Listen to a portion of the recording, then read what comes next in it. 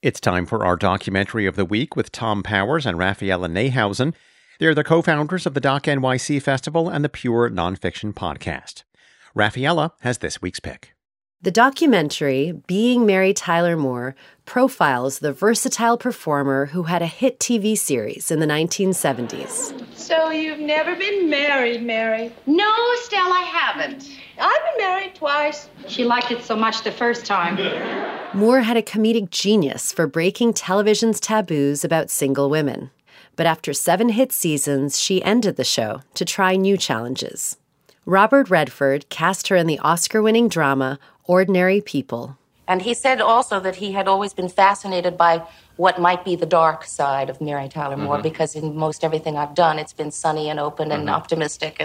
And he knew, that little devil, that there was a lot of other stuff happening. Moore was constantly reinventing herself in work and relationships.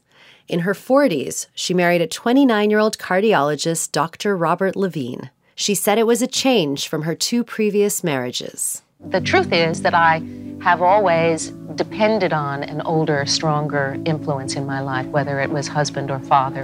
And there came a time in my life, coincidentally, just when I met Robert and the magic was there, that I was ready to be my own person. She died in 2017, but in this documentary, she remains as compelling a presence as ever. Being Mary Tyler Moore is now streaming from HBO. For more information, visit wnyc.org/docs.